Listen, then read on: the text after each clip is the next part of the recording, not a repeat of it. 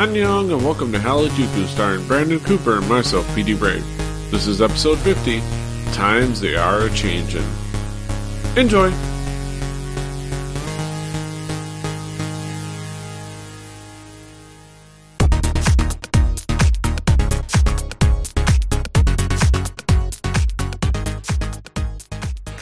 Buenos nachos, amigos, and welcome to Harajuku, your haphazard, semi-working sometimes portal into the world of East Asian pop culture.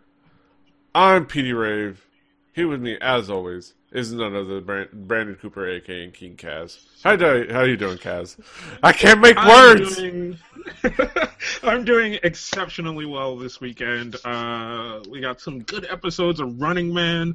The Genius is going, which I have not watched yet, so don't spoil it for me, anyone out there. God damn it. I know it's my own fault. And then, other than that, it's just been a pretty good week. We're coming off the holidays, heading into the big holiday season. Me and PD survived Black Friday, being people who work in retail, so... Yes, barely. Barely. Survived. No one's dead. Yes, that we know of. So all in all, real good things. And of course, we're going to check in with each other on what's new and what's got our attention this week. Kaz, what's new with you this week, East Asian pop culture wise? Someone got their fat ass out of my chair and went shopping, and I bought kimchi and other cool, delicious Korean delicacies and foods. Mm-hmm. Gotta eat your kimchi. Also, don't shake your kimchi and then open it near your keyboard because there's a lot of juice in there. And it will go everywhere. It's fermenting in there a little bit, you know? You gotta remember that. I still want to experience making kimchi and then like actually burying the pot and whatnot, you know? That's an experience. I think there's even to a point where you could just insta-make kimchi, like, you know, it's just kind of the stuff that it's soaking in, yeah, and all that. And I know it looks gross for those out there who aren't used to kimchi. It looks like a brain in a jar, but it's just it's just pickled vegetable. This one happens to be made with cabbage and a few other things, but it's really mainly cabbage. In spices and a brine, and the kind of traditional way they do it is they put it in a pot, bury it in the ground for a while, leave it to ferment, and then they put it in a kimchi fridge. Right, and then you keep it refrigerated. Uh-huh. So it's actually for those. It's delicious. It can be an acquired taste, but it is a delicious side item on your plate. Oh god, yeah, no. For those that haven't tasted it, it's spicy, but it's like super refreshing. Like really good kimchi is like refreshing. Like it's such a perfect side dish because of that. Like it has a kind of really good spice while still having like a clean taste. That kind of like it makes a. For all for a dish that's spicy, a good palate cleanser sometimes. Like you eat something and then you eat a little kimchi. Eat something else, eat a little kimchi. Yeah, that's perfect. Yeah. Gotta love some kimchi. But yeah, some other random new thing for me. Chrome Entertainment I love me some Crayon Pop. So therefore, I'm inclined to support Chrome Entertainment. Chrome Entertainment started doing a kind of an overall Chrome TV because they've done Crayon Pop TV. I think they've done they were about to. They halted it, but they were about to do season 3 of it with Crayon Pop TV. But now they're doing the Chrome Specialty Magazine, or I guess Chrome TV, or whatever it is, where it's going to be, what's happening around Chrome, and it's actually kind of cute and fun, and they do, little reports, and they follow around, like, say, the first episode, they followed around Strawberry Milk, Dagyuyu, around their, a day in the life, which was fun, and the second episode, they actually chronicled Gina's ping pong skills, because apparently she's a former she was super skilled and went to the quarterfinals in a competition once, and actually they chronicled her like go through and like kicking dudes' asses and ping at friggin' table tennis, and it's like kind of fun and funny. Of course, Gina being from Bob Girls, of course, like everybody knows that. Yeah, but it's just super cute and fun, and you should check it out. It's on Chrome's YouTube page. They have both episodes. Crayon Pop Me Subs is apparently taking on the order of subbing them, and they're pretty fantastic at subbing. So keep an eye out for that. Check it out; it's fun. But yeah, that's pretty cool. Yeah, it's super fun. I always love those things that give you a little bit more look at the fandom in a really good way. Like how much I used to talk about 2NE1 TV, and the interstitials of Big Bang TV in the middle of 2NE1 TV, which just meant anytime they turned the camera to a Big Bang member, the thing in the corner would change from 2NE1 TV to Big Bang TV. Yeah, or like so just don't go looking TV. Or just the GD TV. So don't go looking for Big Bang TV. Just watch 2NE1 TV. Yeah, so much fun. But yeah, I always love that kind of stuff. It's really fun and silly, and it's a great little kind of thing for like if you're a fan of something. Or like getting to know the people that you might be a fan of, but you don't quite know them as well. You get to know them a little better, and it's fun. But yeah, speaking of fun music. From music artists. Let's talk about music. Kaz, what music has caught your attention this week? What's new with you with music?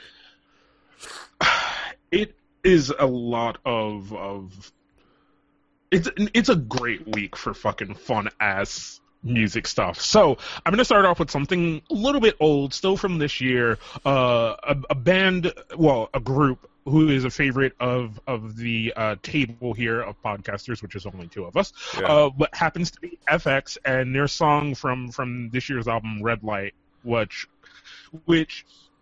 if you're into competitive gaming like me, playing StarCraft, League or HOTS or even Hearthstone or whatever, where you kind of hear the same music over and over again and the same sounds to the point where you just don't need to listen for the sounds and the music of the game and you want something to play over it, K-pop is a really good thing for that. And FX's Red Light is such a hype song. Like, it just gets you in the mood to go out and fuck someone up in a video game. Yes. Yeah, it's a fun song. I remember we dug it when it came out. We talked about it when we talked about the album, and it's just a fun song. Like, that whole album is good. Like, it's I don't know if it quite reached pink tape for me, but it's still, like, on its own a really fantastic record, fantastic album, and it's just some fun songs on there, and this song included, and also we're highly anticipating the Amber solo. We got to see. Yeah. We got to see what it's like. We don't know what the concept is. Is it going to be sexy concept? Is it going to be cute concept? Is she going to get ratchet? Is she going to get ratchet? I mean, this year has been primed for ratchetry. So yes, it has. So who knows? Amber can pull it all off, and like no other. But yeah. I love FX. So I'm gonna do my Kaz here, right? And talk about kind of the video in this. I love this video. I love the whole art concept behind this video. I love the choreography, and there is like not one part of this video that doesn't work for me. It all just works so well. And it seems really random, but there's the dance part, there's the like super art part, and then there's the part that goes along with the video itself. Mm-hmm. And I love all of it, and it's kind of a mashment together, because the song itself takes so many different dips and turns in how it's arranged. So the random styling of a K-pop video fits this song really, really well. So it's just one of those things that I love. Mm-hmm. It's just a shame that we didn't get more promotional activities for this song. Oh, the SM drama this year. But let's not get into Yeah. that. But yeah, All right, moving on. Moving on. So this song came out last week. Yeah, sometime last week. Yeah, sometime last week. But no, man, this was a really, really fun, like, amazing song by Loco featuring Jay Park called "Thinking About You." Holy shit, was I surprised by how good of a rapper Loco is. Yes. Oh yeah, yeah. He's one of those AOMG kind of the guys they're probably gonna build the label around, like obviously Simon D and Jay Park are the captains, but they've got their quality lineup, their roster, and Loco's a big part of that. Yeah. And Jay Park putting his hands in everything like a good P. Diddy. Yes. But in a better way, because he started out as an artist, Yeah. And still is. So, and goddamn, like, I did not think I was going to like this song. Like, it was one of those things where I totally was like, oh, I'm not going to really like this song. I'm not going to really feel it. But as soon as it comes on, as soon as you hear that beat, and you kind of see the silliness of them trying to follow this girl around in a maze. Yes. And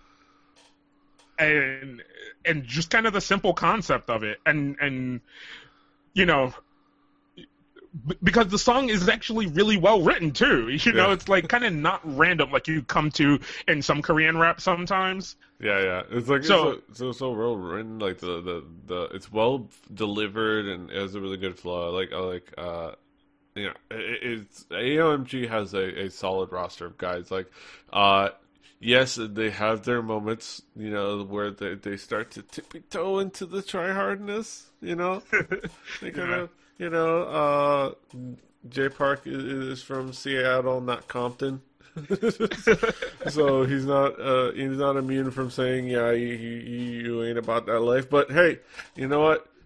He doesn't get too try hard. I think he just has fun with it, has a style. He mostly wants to be like, oh, I get crazy and party and I drink and I have fun. So it's like, it works. And then they have the skills to back it up. He has the roster of guys with the skills to back it up. Yeah.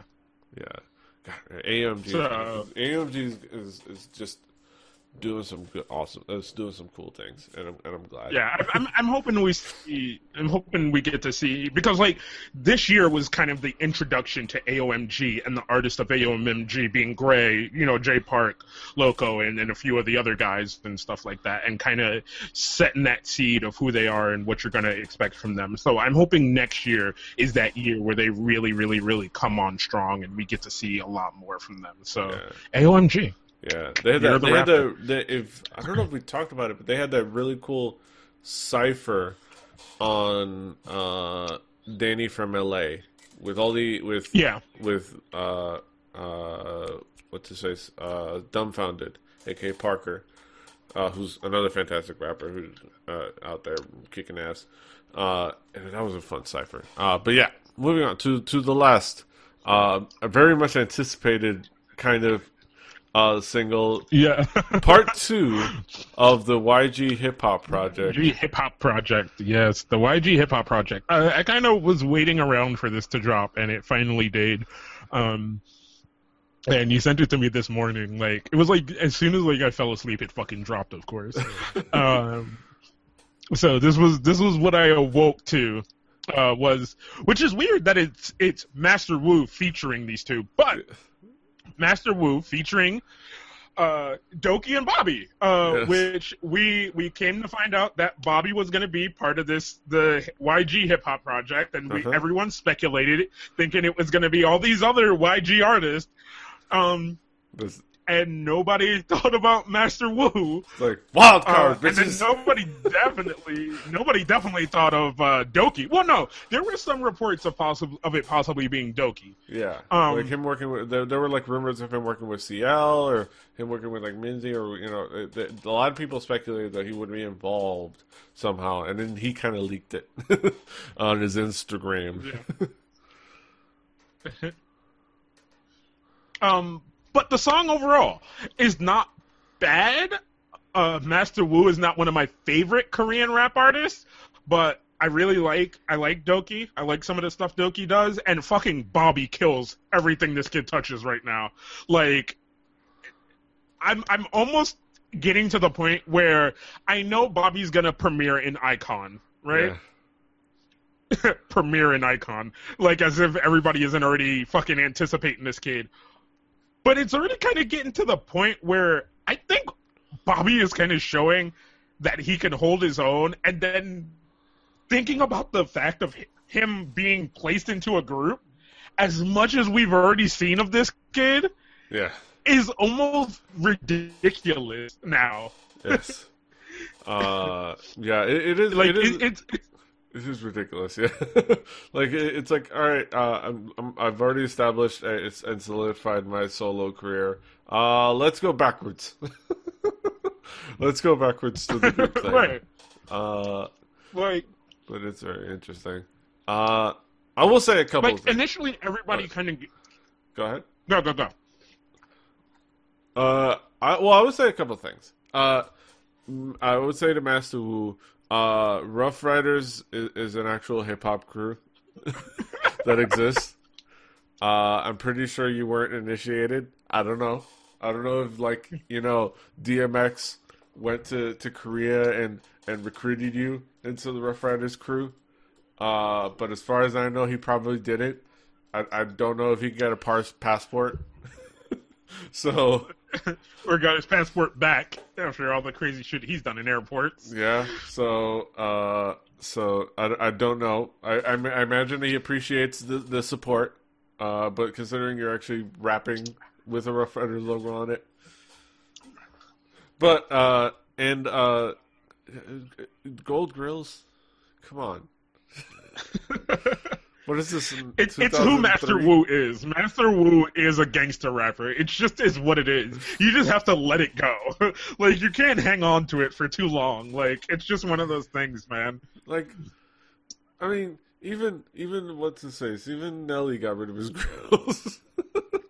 Like, you don't see Nelly with his grills still. I mean, he still has a stupid bandage on his face, but he got rid of the grills.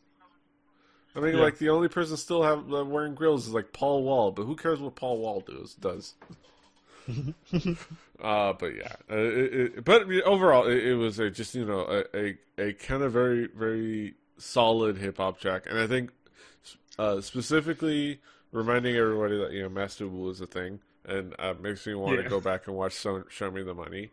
But, of course, but the main thing is also it showcases Doki and Bobby. To a great degree. All right. Before we move on to your songs, right? There's a lot of speculation about this song that was coming out, especially on the heels of Judy and Taeyong, right? Are we satisfied with what we got? Or do we feel one of the other set pieces that were speculated would have been a better showing? I say Bobby, Minzy, Doki would have been whatever they could have done with those three pieces would have been a better song. I think Bobby and Doki in the forefront, not understandably.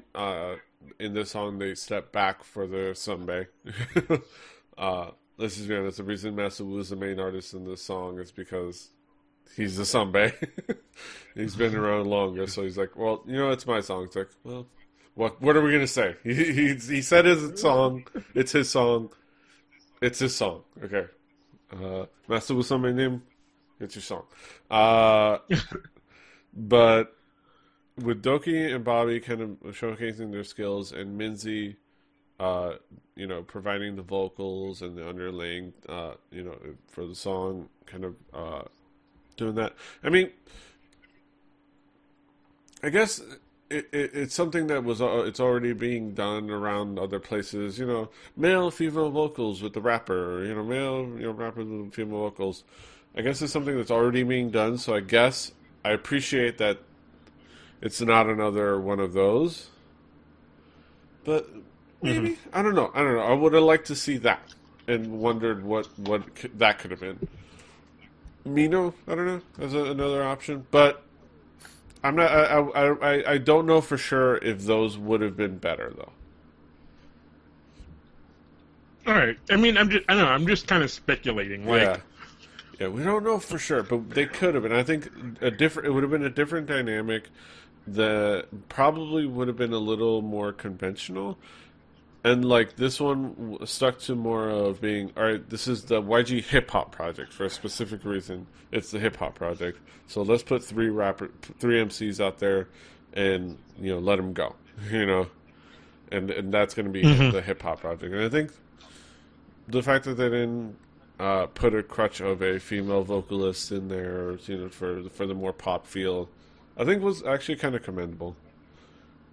I understand that. I understand the thought process, but I still would like to have seen a couple of the other possibilities. I still have this dream in my head of Bobby, Mino, and Top on a track. Yes. Oh my god. Oh yeah. That might have been really awesome.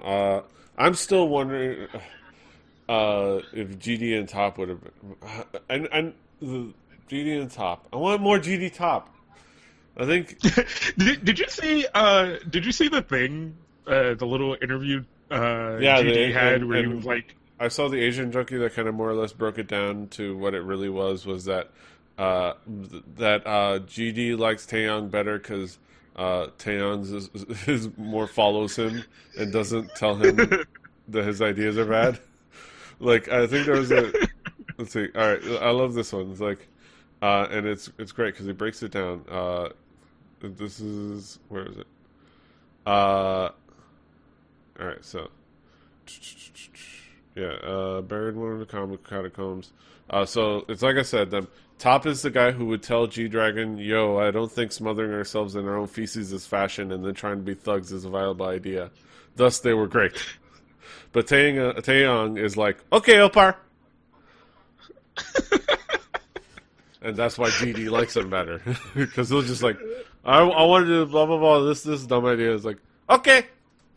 And Top is like, you're dumb. Stop it. Keep this simple. Let's do this. Simplify the fashion, and let's make a rockin' track. And then they make an awesome track. They make GD on Top, which is a fucking awesome album. Like, because they balance each other out. All right, but moving on from stuff we wish we had. I'm going to continue the rap flow. You're going to pass the mic. I'm going to continue the flow. To a track that I kind of just found on Arcade Pop. Came out more than like 2 weeks ago, but I just like seen it on Arcade Pop. This rapper that I'm not familiar with, but intrigues me, called Nudie. Nudie, or I don't know.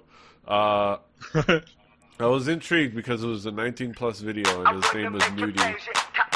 But turns out it was just a fantastic rapper with a nice simple video, showcase video. It was a song called Insane, and this is actually kind of, it intrigued me. Like at first I didn't know what to make of it, but the beat drew me in. The use of the Gaia Goom, like the fact that I'm surprised more Korean artists don't use the Gaia Goom more often in their beats, because it's just a cool little dynamic instrument that you can throw in there. But like the throwing in the Gaia Goom and the claps and the kind of the way the beat worked, and then him as a rapper was pretty solid. Like his flow was pretty interesting. Like the way he kind of verbalized was pretty interesting. I don't know. It's just a really cool little track. What did you think, Kaz? Funnily, I thought a lot of the same stuff. Like at first it was kind of weird, but then as I like listened to it again a second time, I was like, wow, his verbalization is really interesting. Like it kind of like kind of Gary has this kind of talk tone to when he raps, and it kind of reminded me of that in a sense, but not as verbalized. Like fucking, like Gary's verbalization is fucking crazy. Yeah. But yeah, but his was really good. Yeah. It is a fun little rap song. Like the instrumentation is cool and interesting. Like the mix of it all is really fun. It's just a really cool track, and more solidifying. Not that You're the Rapper is not only for the top labels and the top artists. Other artists out there are doing their thing too for hashtag You're the Rapper. They're, we're all contributing somehow to the movement. But yeah, just a cool little track. The next track that caught my attention, a new joint from the Classic Y project. Of course, DJ Classy's thing. DJ Classy's group and that where he showcases his skills. Classic Y project with I'm gonna have to look at the docs for the English translation because it's not on the YouTube. Think About You, another song called Thinking About You, and it's exactly what Classic Y project does best. Really depressing OST ballad songs. Yeah. And it's really, of course, that well done. That kind of dreamy, moody, electronic tinged sound that they do really well. It's that sound that we loved when we talked about My Lovely Samsoon. That we talked about with the previous song. There's on the show. It is just really cool. Yeah. Like, I love their ballad work. It's so fucking amazing. Like, it's the type of shit that makes you cry like a little bitch. Like, it's just so good, man. Yeah, it's a little tear. Like, I'll get you in the mood. And like, I had to see this movie because it's like I was like wondering why this elaborate plot was happening, and I was like, oh, it's from a movie, from two movies. I was like, wow, these are good actors. But yeah, it's interesting, and I gotta see what the hell this movie is. But yeah, Classic Y project always knocks it out of the park. I think they're just so talented. There's a reason why they're so respected in Korea, because DJ Classy, he is fantastic. But yeah, the last track that I'm gonna point out is another kind of out of nowhere track that I found. A group by the name of Guka Sten, with their song Transformation. Another group. This is a group that I'm not familiar with, but yeah, I'm not familiar with this group either. Put out some stuff, and to say this was kind of out of left field would be an understatement. This is a very frenetic song, very very frenetic video, kind of crazy and like the very very interesting use of baby actors in your music video. I was like, oh, poor baby, they're making him cry. It's like, oh. But it was an interesting use, and like the transformation idea of like watching this kid grow up and like make these make this art and grow up and grow back down and like age in different directions and like walk around this little like room environment where there's like art all over the place and like making faces, and while the song just kind of blares out and like this like interesting like rock song that's like the electronic tinged rock song. I don't know. What did you think, Kaz?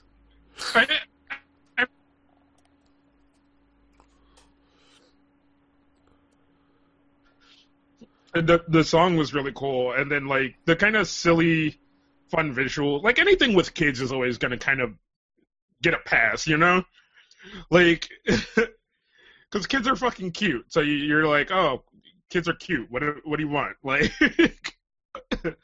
So there really wasn't much to say bad about it. Yeah, it was a really fun video, and the song was actually pretty cool, and it had a cool style to it, and it just kind of got my attention. It was like random stuff when you're kind of wandering through, and I feel appreciative of our K-pop for not just posting the community over there, not just being about oppas, not just being about their oppas, because I think it's a different community in our K-pop, and that's just really cool. Like, they're like more of my people, and they post about different stuff in East Asian pop, different stuff in like Korean pop, like this stuff, and like the cool Korean hip hop, and like lesser known artists, and like I appreciate the kind of going through and the stuff that they kind of turned me on to, which is cool. But yeah, music. But yeah, that's it for our music. We're gonna transfer. An awesome week of freaking music. Yes, some new songs that we're Brought looking forward to. By Kimchi. Yes, brought to you by Kimchi. We're gonna go into our headlines, so join us over there, won't you?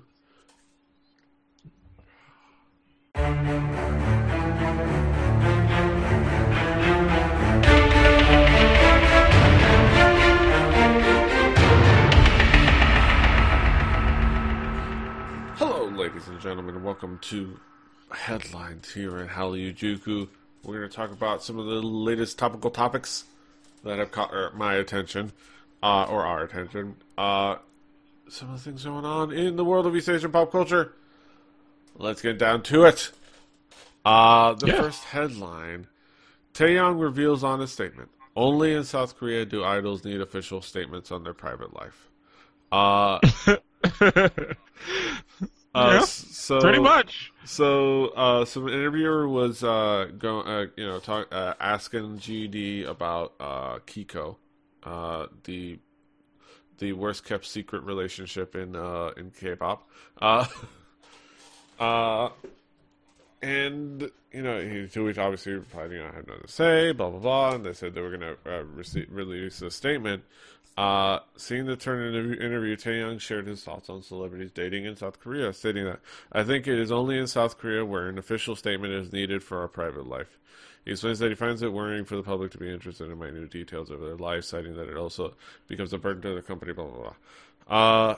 To which, yeah, definitely. I will say, obviously, the flaw in the statement is that South Korea isn't the only place where there's a obsessive want for the minute details of celebrities' personal lives and dating lives and whatnot. But South Korea, I think maybe Japan, I would throw in there as well for idols and whatnot, are the only place where you need an official statement to address serious statements about your dating life. Like, they're the only places where you feel like you have to, like, make a statement denying there's a relationship, or make an official statement finally confirming. Because, like, over here, when we gossip about, relationships, we're like, ooh, it's the latest gossip, and we get all excited, and we're, it's on the special gossip pages and things like that. But it's always, like, excitement or intrigue, or just we're being nosy, and there's never a kind of a much of a weight to it. Like there's but in the idol culture, there's always a weight to the idea that these people might possibly be dating. Like they feel the need to release public statements about it because of that. What do you think, Kaz? I mean, it happens here in America too, where sometimes you get official statements on relationships and things like that, but I don't think it has the same weight, like he was talking about, that it does in Korea and like you said, in Japan and in a lot of those East Asian places, where even it could be a detriment to the company, as weird as that may be, like to think that, but people feel that way. I don't know. It's a little disconcerting, like that it has to be with that approach. Like, it is not to say that we're better, like we're that much better. Like we, in America, we do have an obsession with the details of our. We do idolize celebrities in a certain way, and yeah, we do it in a little more positive light, but we still kind of, over. We do that a little bit too. I think the important distinction, I think I agree with Taeyang that only in South Korea do they need official statements. Do they need official statements? But I think the statement. I think I will say that there is a caveat of like it's a thing that we all need to work on with our over obsession with the minute details of celebrities' life everywhere.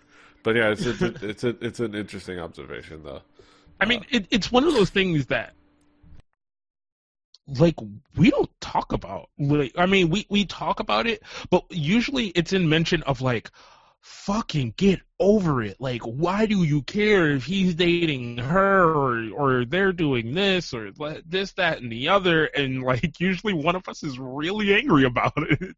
Yeah, there's an episode called "The Netizen Rant" because I went on a rant on netizens. Right, like to a certain extent, right? And this is across the board with anyone who's famous, any actor, any singer, any professional video game player, except for one. I don't care about their personal lives, except for that one professional video game player that I mentioned, who I probably would stalk if given the chance. Uh-huh. I mean, there's the one streamer I'm planning on proposing to, but outside of that, right. I don't care about their personal life. You know what I'm saying? Like, it just makes no difference to me that is a thing. Like, what they ate that night, who they went out with that night, or what they might be doing, unless it has anything to do with working on the medium in which I care for them about. I don't give a fuck. Or or if it's like fun anecdotes that they willingly share on like talk shows or on like fun discussion variety shows, like fun anecdotes about their lives, that are funny and kind of give an insight of who they are. Those are fun, but I don't need those. Those are fun, but I don't need to know about every day of their lives and and their dating habits. Like it's fun to gossip. Right. Gossiping is fun. But like if I don't find out about their dating lives, I can live. I don't as much as gossiping is fun. Like I think it's something where it's not going to change. We just hope that we can keep it as benign. We can keep that culture and that approach and that kind of that feeling as benign as possible, because it's always just gonna. I think we almost have to admit that it's always going to be there. But if we can keep it as benign as possible, we can at least avoid negative impact on these human beings' lives. But yeah, come on, get over. Just stop obsessing over. GD's dating Kiko. Whatever, they seem cute together. They're both attractive. They go on, they do their thing. Good for them. But yeah, moving on, like we all should. Next up, to more about complaining. Celebrity talks about hardships. People use it to whine about their lives. So I guess we're just going to keep talking about the same thing. A bunch of people on the internet are offended that Boa talked about the hardships of her life, and so Boa talked about how the fact that she's never really stopped working from the point of when she got into business till now, and more or less in the actual way she was saying it. We'll get into it, and everybody kind of got into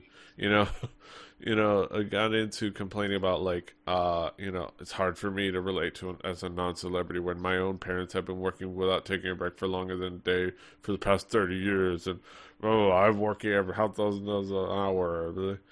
Like I think this breakdown of Asian Jockey works better, but like I don't know. things like, when Sunny said she longed for a normal life sometimes, it's a thing that we are prone to do. And I'm sure I've thought those thoughts before, but it's like,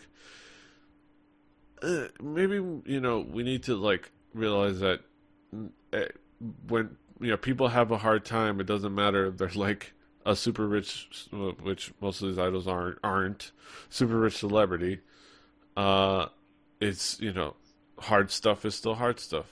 I don't know. What was your impression before we go into the breakdown that Asian Junkie did? What was your impression? It just kind of harps back to one of those things where, in a sense, right? Let's say from the things that we do, we get famous, right? I like that kind of fame way more than any other kind of fame in the world, right? Like, because as soon as you're on TV consistently, or you do anything which makes you a consistent name, you're special, right? And you're not a regular human being, and you shouldn't complain about regular human problems, and like just all these kind of things that go into those crazy ass fucking just stupid shit. Yeah, like our boy IATFB at Asian Junkie broke it down really well. He said, Boa didn't say I don't get vacations, so fuck all your problems, I'm special. She's just saying how she's been working hard for a long time. She doesn't have much time to enjoy for herself. Exactly the same, it's like, money. What the hell is the point of money if you don't have time to actually like enjoy it? So it's like, and then she's not making some serious statement. She actually laughed about it because, like, she was just kind of making a comment about, like, she asked, should I work like a cow, and then laughs. And like she's just saying, I've been kind of working at this for a while, and this is crazy. And of course, the response was like, "Oh my God, what a diva slut who doesn't understand my hardships." And honestly, no, I doubt your life was just as hard, considering how Bo was subjected to conditions that are literally now illegal under child labor laws. Like, it's amazing to think how long she's been in the business, and she's only 28. Right. I just realized, I looked it up. It's like, she's only 28. Like, I feel like she's been in the business for like 14 years. Since I 14. I thought she was older than that. Damn. It's because she's been in the business since she was like 13, 14. So it's like, and the contract situation back then, just as former Seven retirement artists, how those were set up. Yeah, it was like, oh God, you don't even really want to kind of look back at those days. And of course, they didn't have money. God, I can't imagine how long it took before she actually had any money. Like, we're going to talk about some about debts and whatnot, but it's like, no, you didn't have it you don't have it as hard. I doubt it. Like, unless you really like, she's been working since she was like a teenager and working hard, like a full-time job since she was 13 years old. Like, she's busted her ass, and the idea that she's could want to have some little time for herself is normal and human. Damn it! Mm-hmm. Damn it! Ah! Yeah. I don't know. It's the same thing we've talked about time and time again, and it's not going to change. People just. They just don't have the understanding that they should for these kind of things. Yeah, they don't understand these are human just beings. Isn't. Like, and again, goes back to why I hate the word idol. And I mean, it's dumb to get obsessed about a word usage, but that's why I hate the word idol. Like, these people aren't idols. These are performers, singers, sometimes songwriters, but singers, actors, MCs, and you could. There needs to be a better word for that, that jack of all trades genre of K-pop or J-pop, where the point is that you kind of can train them for all things, and then they could specialize later, like a Pokemon. Like they're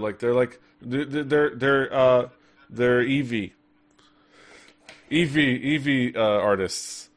They're EV artists.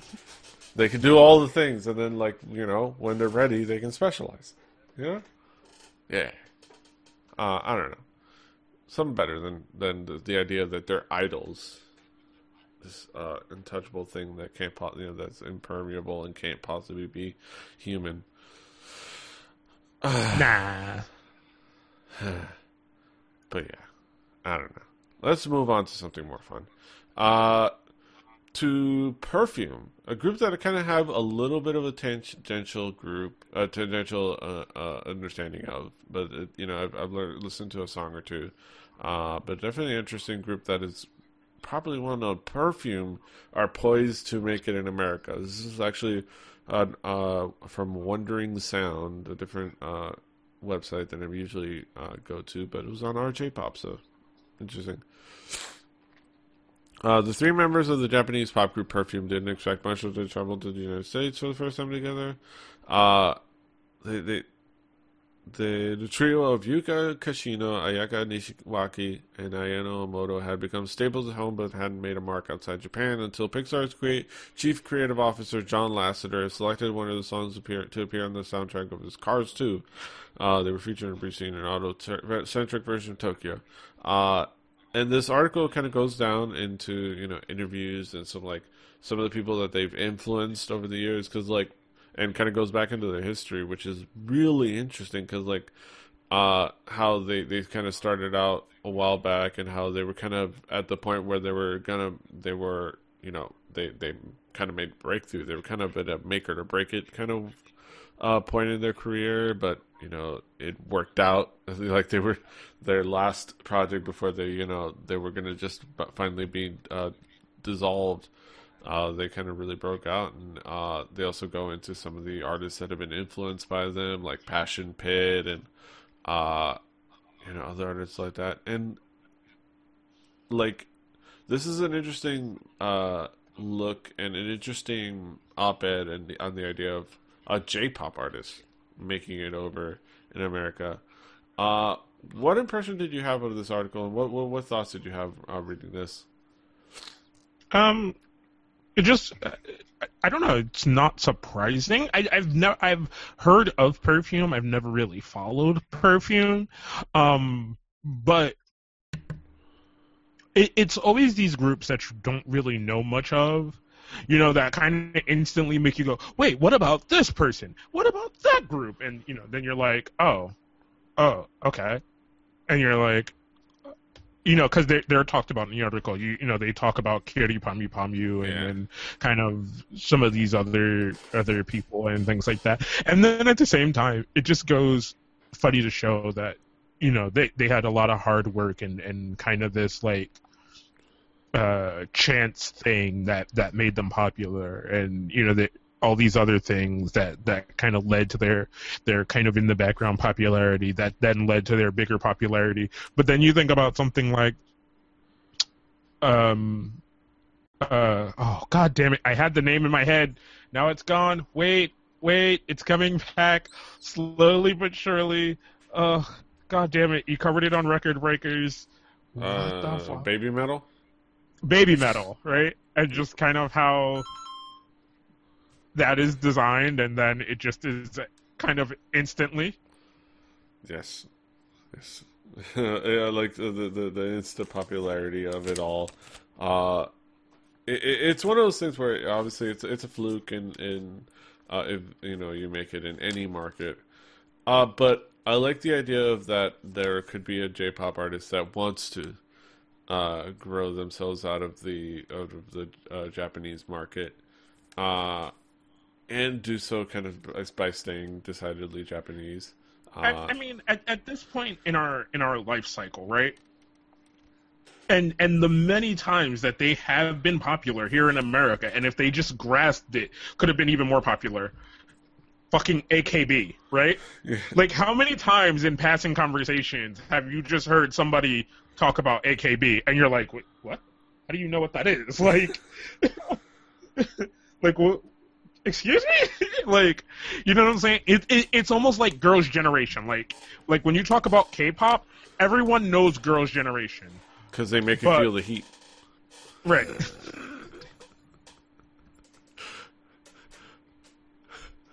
But then when you talk about J-pop, everyone knows AKB48. You know what I'm saying? Some level, on some level. Yeah, like they might not even know the name, but they'll know, like, hey, ain't those some like them where they have those girl groups with like the 300 members and shit, and like, yeah, them chicks, yeah. On that level, they know a little bit about AKB48. Yeah, right.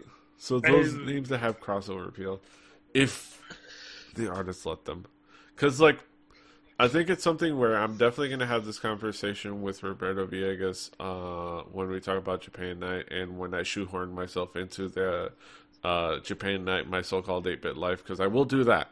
I will invite myself into that podcast. I will invite myself into that podcast. And we will talk about the differences in like the K-pop and J-pop, and the fact that J-pop has this big market, bigger than the United States, you know, as far as a music consumer market, and it's a music consumer market that loves Japanese artists above all. But yeah, it's only a certain size. Like, and they become reliant on that. Like they just become complacent with that. Like, oh, we have a big market, we can just be here. But that's not growth. That's not growth. Like, you can't, like you can with like growing outside of, if you do it right, growing outside of your market. Well, like American pop artists, do they stay in America and only do tour dates and album releases in America? No.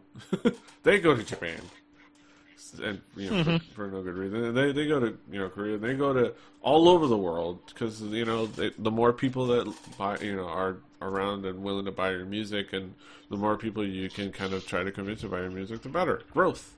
You know, growing your market share all over the place. Not being complacent, not staying still. So, good for Perfume. And, of course, good for Cara Pravatami, who, of course, is going to take over the entire world, as we said. Her rule will be swift, steadfast, firm, but adorable. Thank you, Bass Caddy. But yeah, good luck. Over the world. Good luck. A little Perfume. at a time. Yeah, good luck, Perfume. Vote Caddy Caddy in 2014. Yes. No, wait, hold on. It is 2014. It is 2014. Caddy 2016. World president. Well, we'll have to. I think the world president elections are going to be for a while. So vote Caddy world president 2022. Yeah. Or something like that. I don't know. 2020. Super Baseball 2020. But yeah. But that's it. Moving on to, you know, good luck, Perfume. But moving on. So 2014 is not letting up with the craziness, and we have our couple of big main events now. We're getting into the big meat and potatoes of the articles and headlines. Let's start with this.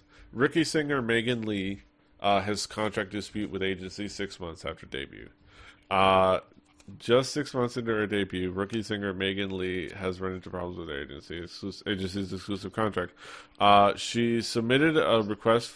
Submitted a request for injunction on her contract with Soul Shop Entertainment, which is, of course, for those that don't know, the agency run by GOD's Kim Tae-woo.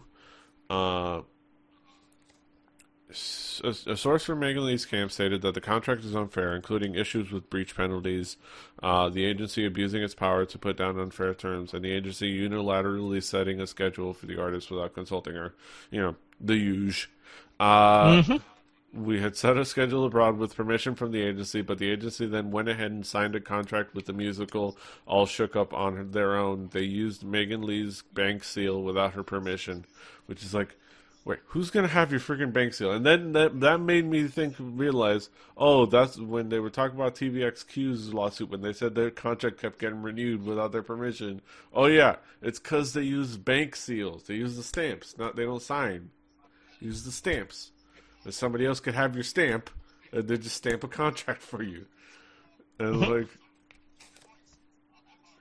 it's like okay, but yeah, the Soul Shop Entertainment released an official statement the following day, basically kind of breaking it down. As the kind of the drama went on, they made statements about being verbally abused by Kim Tae-woo's wife. Kind of almost kind of the usual stuff you expect. I think the notable thing again, this isn't. I think the notable thing is like this sounds like just another Idol has dispute with agency, but Megan Lee's not an idol, and this isn't a big agency. This isn't SM. This isn't even TS Entertainment, as we're going to talk about in a little bit, or Star Empire. This is Soul Shop Entertainment. This is Kim Tae-woo's little boutique agency, and right. There's a lot of things going back and forth, of course, like it always is, and a lot of it is biased, and we don't know the exact details, but. What speculations do you have, Cass? I think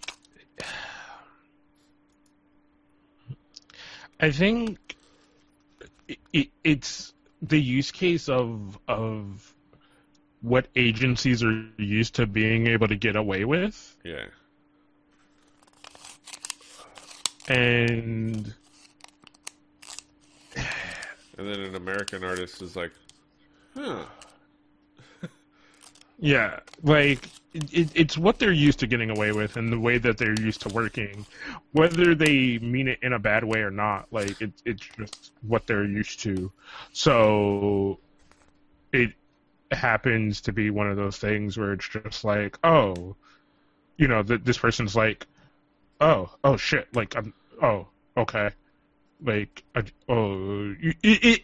just weird for everyone involved. You know what I'm saying? At a certain point, and you have these moments where you're just like, okay, no, like, and somebody's like, no, you can't do that. Like, no, that's not cool. Like, you can't do that. Like, that's not what you're supposed to do. And they're like, but this is how we do business. Like we don't know any other way. Yeah, and I think at the end of Asian Junkie's article on it, he kind of summarizes it fairly well. It says, the public honestly still doesn't know much about this since all we have are bias statements from people who benefit from said bias. Obviously things going back and forth. That said, judging on what's been reported so far and what each side does and doesn't choose to address and or refute, it really does seem like Megan Lee simply found a credible opportunity in America and was pissed she couldn't get a chance to go for it and was stuck in Korea doing a musical. This is especially true for me because she already has quite a background in the States, and it seems like her Korean career was more opportunistic than anything else. And he kind of offers a little bit of insight. Says that when he worked for a different website, he used to get emails all the time asking to promote her YouTube channel, which is not wrong. It's her getting her word out, but it does kind of color his opinion on kind of where her approach to having a career in Korea is based on. Which is, there's nothing wrong with that. She saw a more immediate opportunity over here. She speaks the language, and she thought that. But then, she had an opportunity in America, and it's just like, there's a lot going back and forth. The truth could be a lot of things. It could very much be like, she had this opportunity in Korea, but then like, oh, I have this opportunity in America in a relevant market, and be like, screw you, irrelevant bitches, I'm going over here. and kind of, and this could all be spin, but we don't know. And there's a lot of things going back and forth, but like, it's like again with the following. We're gonna jump into in a minute to the next headline. It is another chisel into the status quo pillar of how things are done in K-pop. Like another thing was like, hey, that's not cool. Like somebody else actually finally going, hey, not so much. And I think it's starting to accumulate where more and more. It's not just hanging, and it's not just JYJ.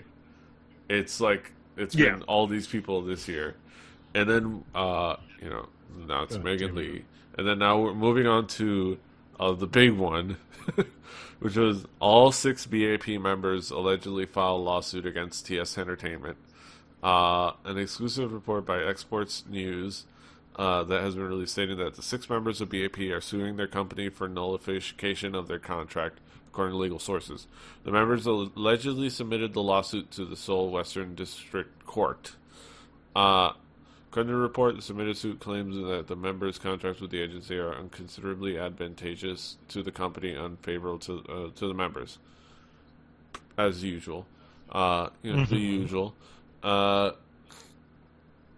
And provides a lot. And there's a wild dispatch breakdown, which I don't have linked here, but that really broke it down. And the fact that the contract started, it was a 7-year contract, as was defined by the kind of the rule standards for idol contract when the people I finally had to step in, but 7 years from the first album release, and they did their best to delay actual album releases, but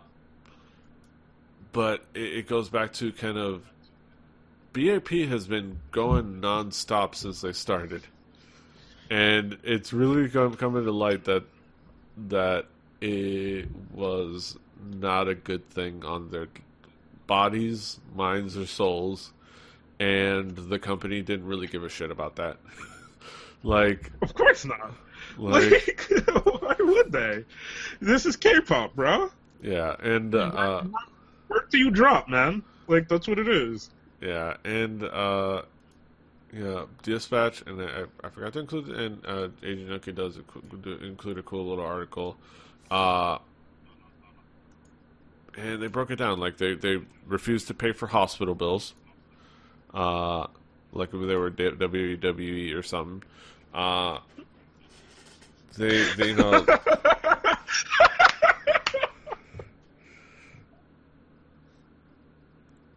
Hey, that was a thing. I referenced the thing that was a thing this week. Yay! I made a topical reference. This week. Sure. But yeah, I don't think that was just this. Yeah. Things like the fact that in the entire time, since the nearly 3 years that they've existed, they've made one payment of 17.9 million won, which is just 18 grand, like 17 grand. They got one lump sum of 18 grand recently, which for a lot of groups, and even girl groups or maybe lesser known groups or groups that just started or things like that, the fact that they didn't really make any personal income for a while, and then they started making some, and it wasn't a lot, but they made some, isn't crazy. But this is BAP, and they've been relevant for a little while, for about a minute. They've been relevant for about a minute. Like, they've been a while, and they've been well known for a while. They've been winning music shows, I believe, unless I'm mistaken, and they are relevant, and they're a boy group. So again, they're going to be making more money. So the fact that they only made 18 grand in the 3 years, most of which they were relevant and making bank, presumably for their company, is suspicious. Especially if you know how much groups make for public events and TV appearances and whatnot. This is there's a lot suspicious about this and a lot fucked up again, and we're talking about this again, and it's crazy, and especially for a group we like. I don't know. Well, what did you think, Kaz?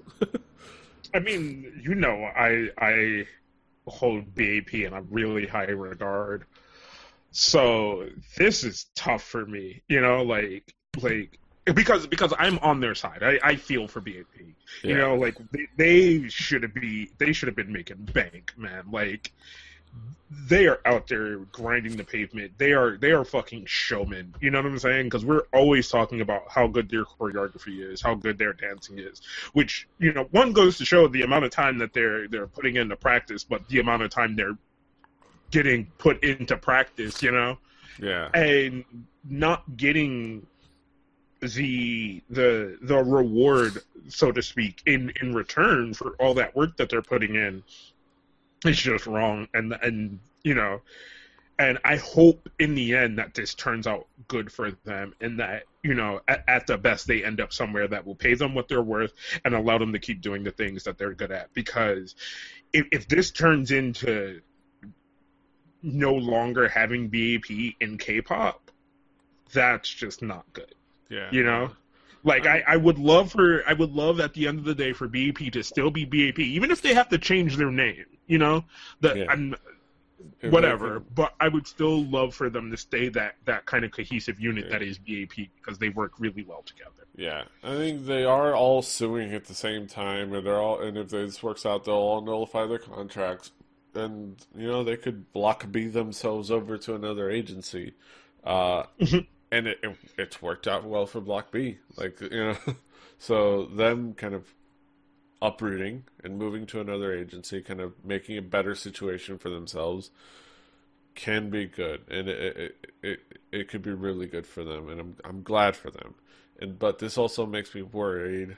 This also makes me worried for my girls in Secret. Because this is a secrets agency. Who I adore, including Becky, Hongwa? What's your face? Hongwa, whatever. Hunwa? Betty Hunwa? Damn it, I can't believe I forgot her name. She was on Invincible Youth. I can't believe I forgot her name. But yeah, my girl's a secret. This has me worrying about them. Yeah.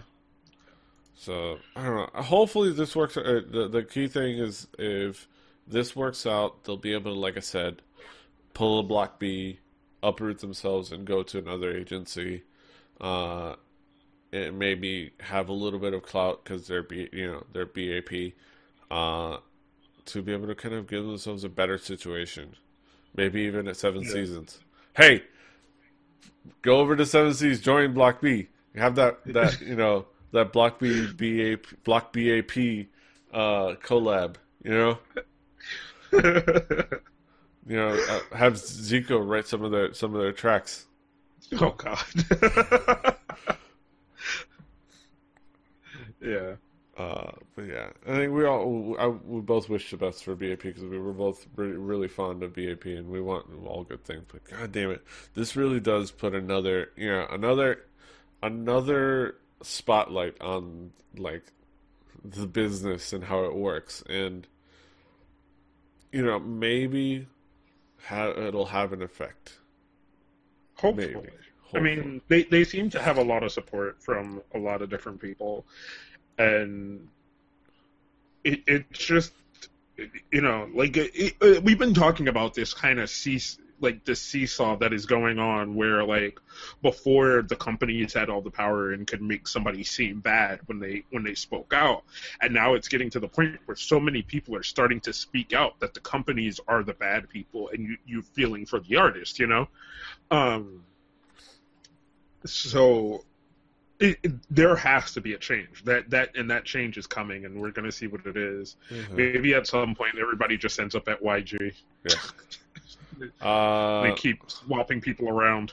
Yeah, I think this one comment on Reddit was actually summed it up well, and I hope that they're right.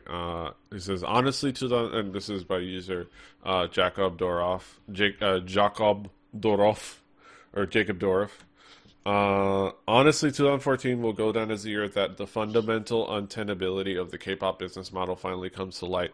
I mean, it's always sounded nuts on paper, but this past year, everything seemed to come to a head, and the cat's out of the bag now that if you really get sick of being a slave idol, you can simply stop.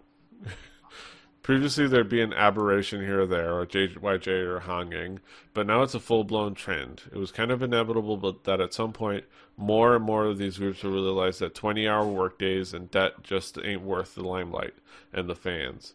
Half of whom, because K-pop's K-pop, think they're entitled to every bit of their lives.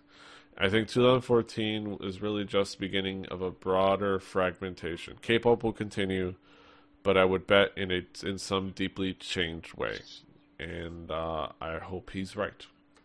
I do have some link karma, as you can see. Not a lot.